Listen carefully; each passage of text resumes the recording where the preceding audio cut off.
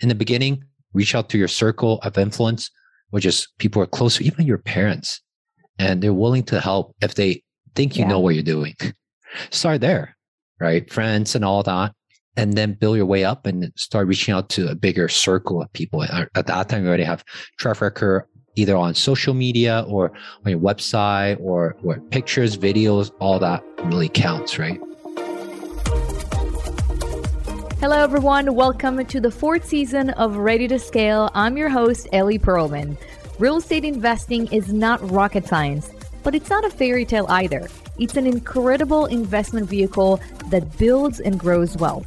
I have done it, and this is why so many of the wealthiest people in America and in the world actually invest in real estate as well. Listen in every week to learn about all the different real estate asset classes, which strategies experienced and successful investors use to live their best lives, and the processes to do it. Don't reinvent the wheel. Just listen in every week to grow your knowledge along with me and to move your finances to a place where you can live an extraordinary life. This show is sponsored by my company, Blue Lake Capital, where we help passive investors grow their wealth through large multifamily investments and funds. To learn more about my company and invest in with me, visit www.bluelake-capital.com. Welcome to Ready to Scale Season 4. Let's get started. Hello, everyone. Welcome to another episode of Ready to Scale. I'm your host, Ellie Perlman, broadcasting from sunny California. And today I have a very interesting guest on the show, Cody Yes. So Cody is the owner of Mr. REI, a firm that specializes in converting single-family homes to duplexes.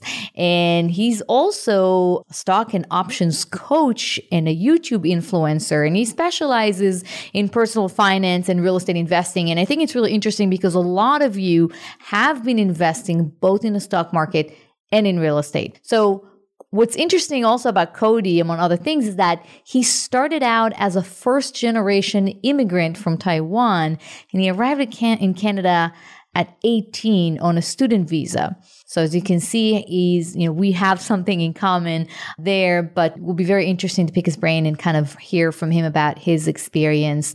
Cody, today he generates 5-figure monthly returns through his investments and stock investing for beginners community. And he graduated from University of Toronto with a bachelor in mechanical engineering. So a smart guy. And he recently completed a course from Harvard Business School on disruptive strategies. Would like to welcome Cody to the show. Hey, Cody. Thanks for having me. It's funny because I feel like you read through everything on my LinkedIn, probably. We do a good job at looking into your bio and making sure that our listeners know who they're listening to. So really, I want to appreciate you and really appreciate the time that you're going to dedicate to the show today. Can you tell us a little bit about yourself? What brought you from Taiwan to Toronto, and how did you find yourself investing in real estate and investing in a stock market from that point of view? Yeah. So I came to Canada, like you said, when I was 18. I chose engineering school because I thought I don't have to write any reports. So I was wrong, but I thought I was good at math. And then when I was in the school, I found out that I have more interest in finance, in accounting and finance stuff and stocks, options, investing, right? And engineering school was good, but it basically taught me how to learn. That's what I walk away with a very high pressure cooking system. How do you learn very efficiently, right? And after that, I was working for Honda, a car company, as a project engineer. We're managing projects in the industrial space. Right, we're investing in single family, or commercial multifamily. But I was managing projects in the industrial space from $500,000 to all the way up to 10 million, all that. So I have experience dealing with Gantt charts, contractors, all the games. So what really struck me to start investing is when I was working really hard. I was putting 400 to 800 hours of overtime, and what I found is that half of this money were gone. Right? Because, high tax in Canada. So it's not very efficient. And I was burning myself out. That's when I tried to prove myself. So I met my day trading coach at that time. She has no marketing. She was very low key, but she was managing a lot of money. Learning from her. And what I found is that day trading is a little bit too time consuming and physically demanding. So that's why I was stabilizing what I'm teaching now on the side for my stock option strategy, which makes people 1 to 4% per month, right? 1 to 4% per month and less than 30 minutes per day. A lot of my students, alumni are spending less than 30 minutes per week. So to me, I always look for what's the best way to have the highest return on time and lowest return on stress, right? So from day trading to stock option investing, and that's how I get into real estate in 2016, as well as really a leverage play, cash flow positive. Now we just sit and wait kind of thing. And then we can refinance, keep pulling out money, keep buying more, keep going further out, whatever cash flow allow us to do that, right? And we more risk averse ways, and has been treating me really well. Yeah, it's interesting, your story and the path that you've taken, because a lot of my investors, they're coming from the tech world, they're tech executives, and many of them actually, they love their job, they're making a decent salary. And the one thing that I hear them ask me over and over is, what is your number one recommendation if I want to become a full-time passive investor? Because I don't want to work. Even if I love my job, I don't want to work until, I don't want to drag it to retirement age. I want to retire early. I want to spend time with my family. I still want to be engaged in investments. And what you described is very appealing to those who, they want to build wealth. They want to build reoccurring income, but they don't necessarily want to do overtime. They don't want to pay high taxes. And what you said there was so true, that when you work hard, when you have only a W-2 job and you work hard, you're being taxed. When you're investing, you're not doing, the grunt work, and you get a lot of tax benefits. And I remember back in Israel, I was working a W-2 job, and I had, evenings and weekends, a law office because I wanted to make more money. By the end of the day, I didn't make anything because everything went to taxes. Yes. I was putting 400 to 800s of overtime. You were probably putting in more, hoping that we're climbing the corporate ladder, right? But we just went up the medians.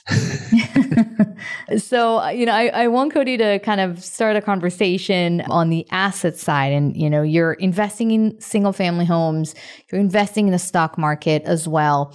As someone who's investing in a single family homes, market, what happened recently, and it's not a new phenomenon, but it's started accelerating and escalating in the US, especially. Companies like Blackstone and other institutionals are buying companies that buy single family homes. And it looks like supply for single family home is very, very limited. And a lot of, especially first generation wealth creators like yourself, they use single family homes and rentals as a way to build wealth.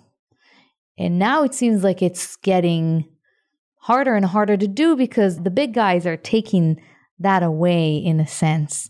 What are your thoughts about what's happening? I thought it was crazy. Who would know that, right? Because, I know this is recorded, but our Canadian government, our supposing authority, said that in 2020, our real estate price was going to drop 20%. But it actually went up more than 20%. Around 20% across the country. And there are certain pockets went up 50%. So, who to trust, right? So to us, like stock market is a lot more volatile, but in real estate market, a lot of time is the more you educate yourself, the more open book it is, right? So you mentioned the price was going up a lot in US and Canada.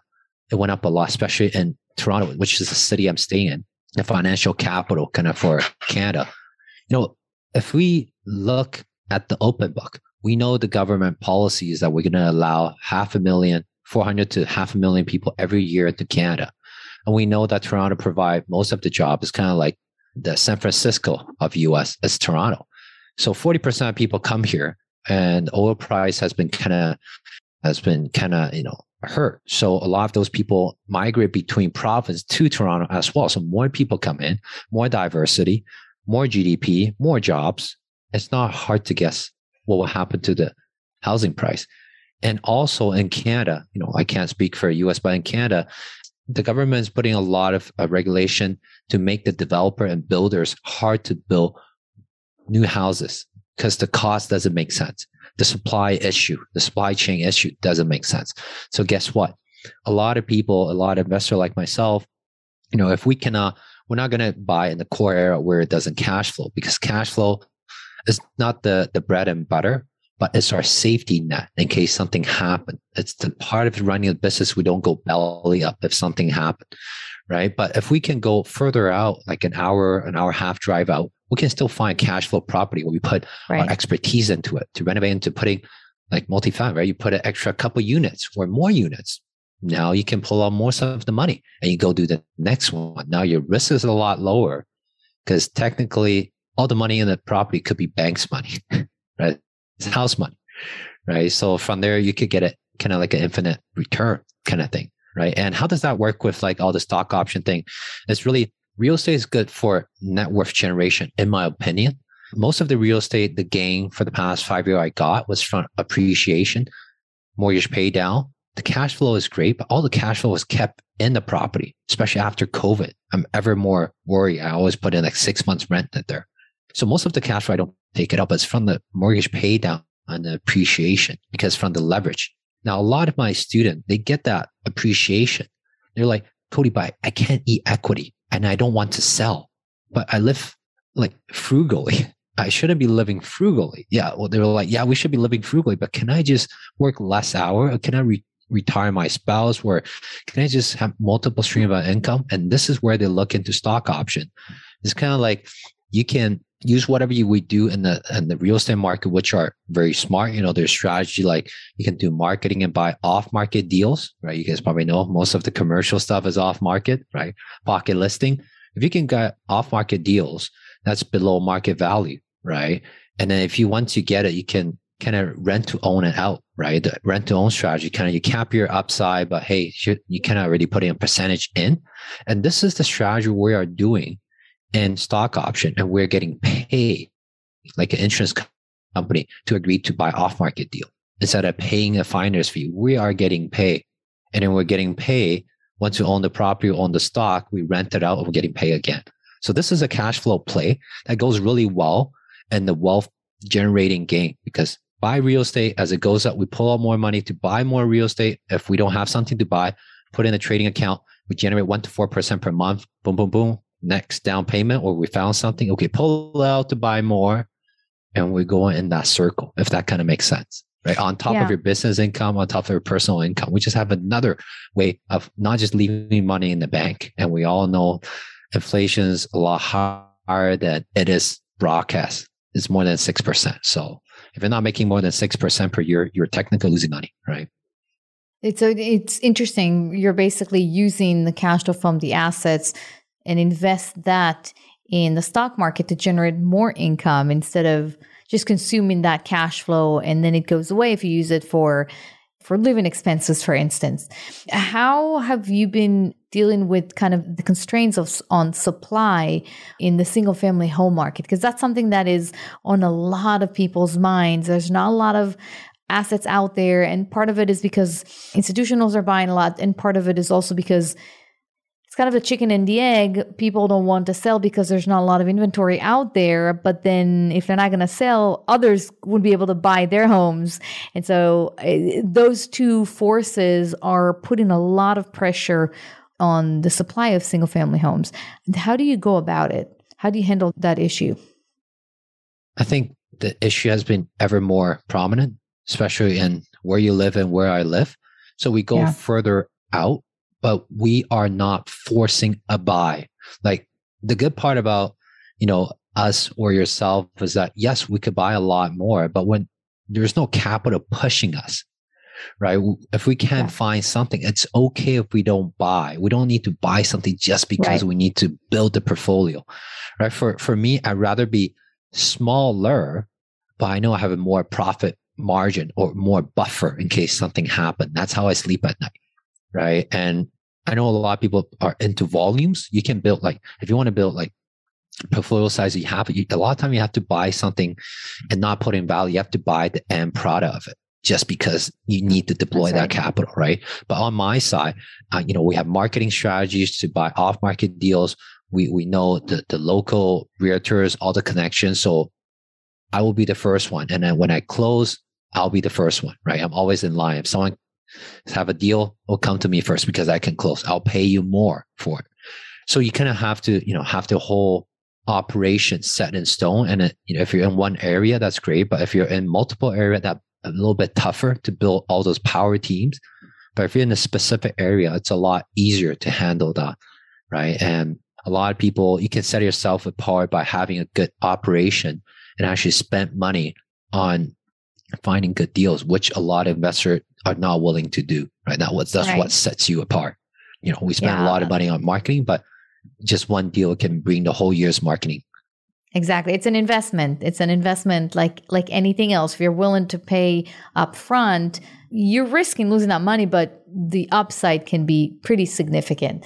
You're absolutely right. And I agree with you. We also go about 30 to 60 minutes outside of main cities where we find, more value because tenants are moving there because now they don't need to go to work. They can work from home, and the same $1,500, $2,000 can get them a nicer, newer apartment. Exactly. And because they're moving to the suburbs, and that started years before COVID, and it's just COVID just accelerated that. Because they're moving to the suburbs, then other businesses are following, more, services. They have nice parks. They have more restaurants, they have basically all the services they used to have in the city that you couldn't really find in the suburbs. Now you can find it in the suburbs as well. And this is where, we find the value. So Cody, I want to kind of transition and talk about the process of finding capital for single family homes. I'm assuming you're using your own capital, but a lot of investors that are just starting out, they don't necessarily have the capital, and some of them do have capital. What are the different kind of sources of capital that you've seen out there? Yeah, so that's just such a good question, Eli. And to be honest, you are the answer.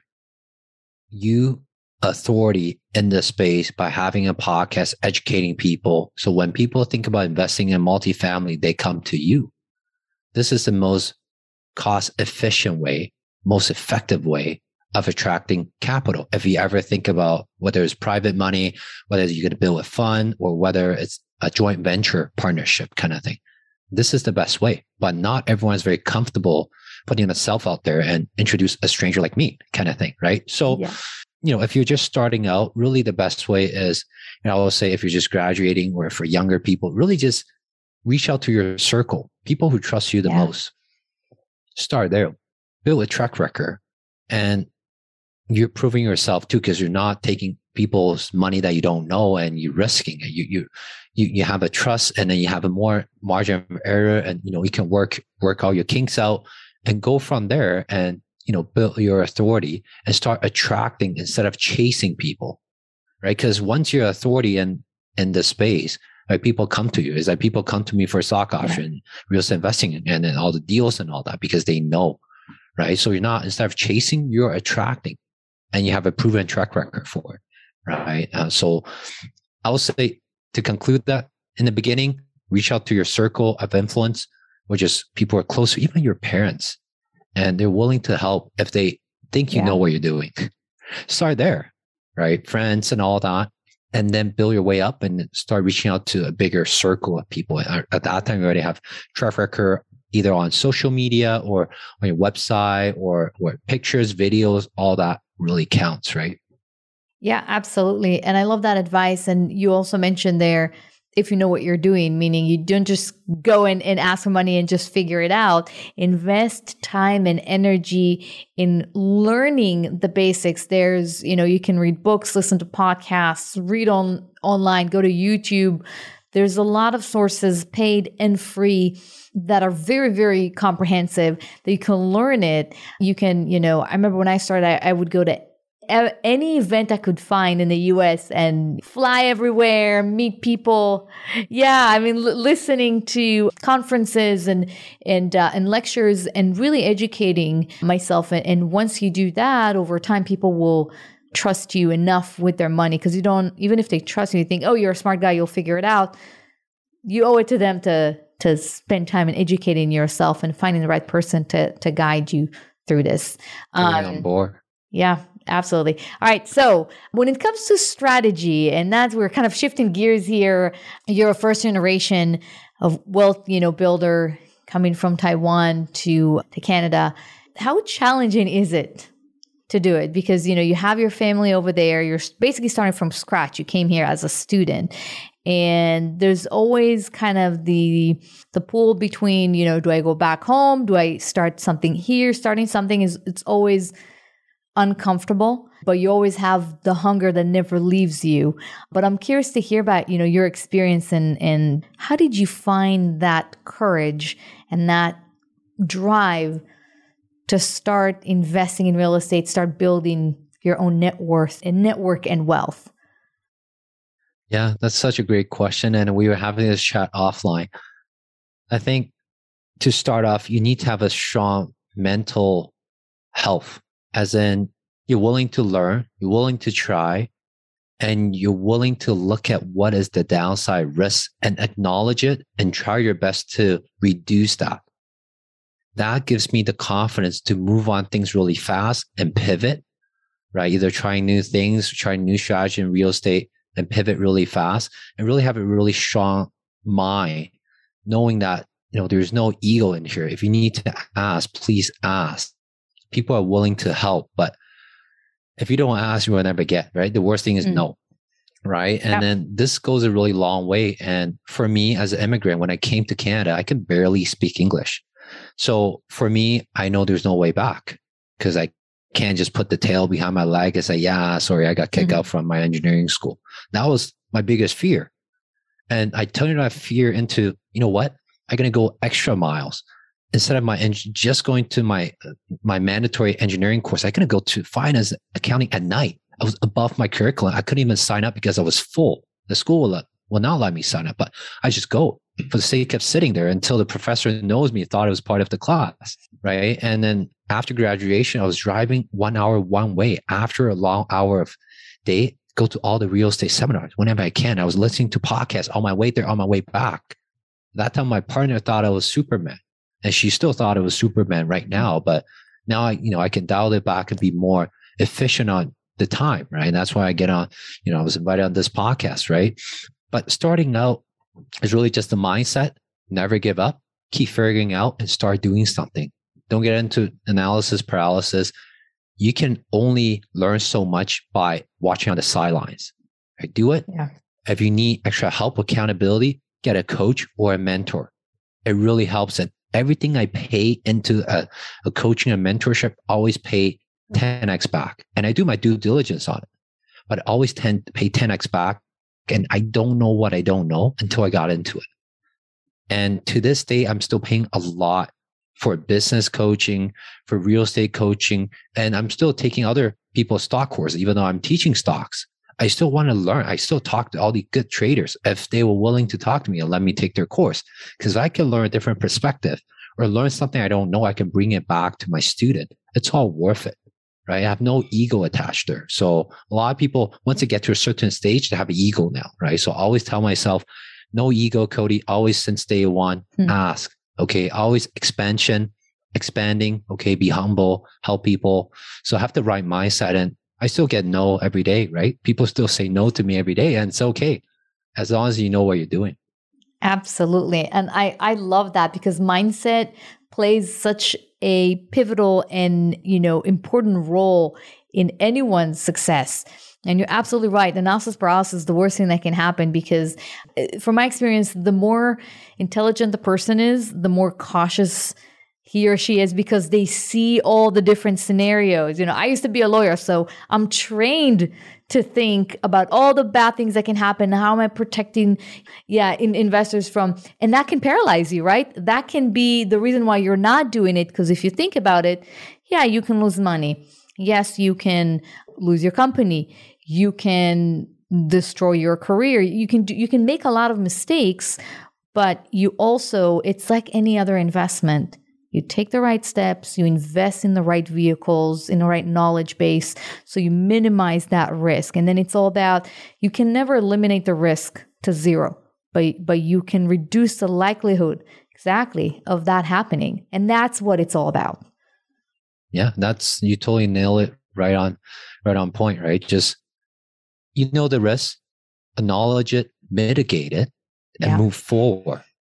Right. But not go in circles. Right. Yeah, exactly. Going in circles is the worst thing you can do.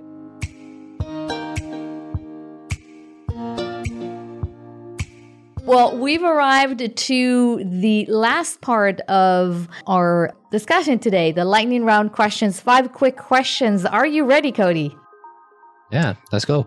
All right. So number 1, what's your favorite hobby besides buying real estate and investing in the stock market? Currently, it's racing, taking my Porsche, which is fulfill my childhood dream.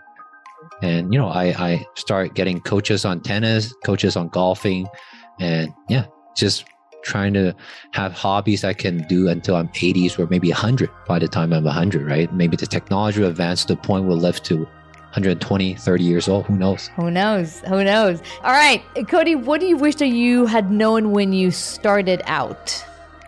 Wish I would have known. I would wish I've known and paid for coaching and mentoring since day one. I wish someone would push me to do it. Someone I trust would push me to do it, because that could have saved me so many years. If I have a coach or mentor started in real estate in 2016 or started in stocks in 2011, I could have started a lot earlier than that and get some guidelines and save a lot of time and money. And that, it's all very valuable. Right. So absolutely. I wish someone could have pushed me harder. Someone I trust. All right. So next question is, what's your advice for living an extraordinary life? That's a great question. And I think we're constantly trying to find the answer to that. But at this point, my answer to that is knowing yourself more, as in what you're good at, what you're bad at, what you really like and what you really don't like. And then double down on the things you like, double down on the things you're good at. That's the biggest thing to live an extraordinary life, but not looking at what others are doing and try to imitate them, right? You really got to know yourself, what you really like. Living as if you're kind of living the last day of your life, but you got to know yourself, to be very honest with yourself and to really treat yourself honestly, right? And that's a lot of time the hardest part, to look yourself in the mirror and say, shoot, that's a person that I don't like. And, I was being that person, right? So being very honest with yourself and understand yourself. I would say that's the great advice. Biggest way. Great advice. All right, Cody, where can people find you? Yeah, you can type in Cody Yeh in Google, like CODY space YEH in Google. You'll find me. The first 3 pages me. Or you can help me put the link in the description. I have a Facebook group, more than 4,000 people who are interested in stock and option, and most of them are real estate investors as well. So you can join that group to join the like-minded people. On top of that, I have a YouTube channel. I only have 18 videos, but there's like 14,000 subscribers. Planning to come back for more. So you can chime into that great. As well. And then I, just like what we said, I think if you have a will, you'll always find me.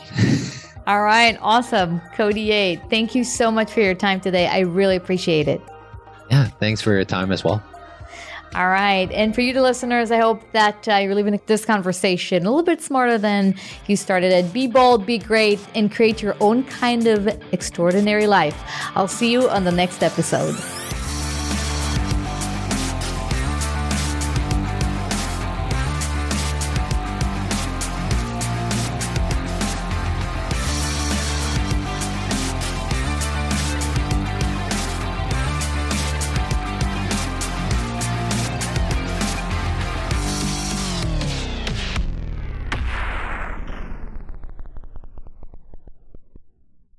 This podcast is a part of the C-Suite Radio Network.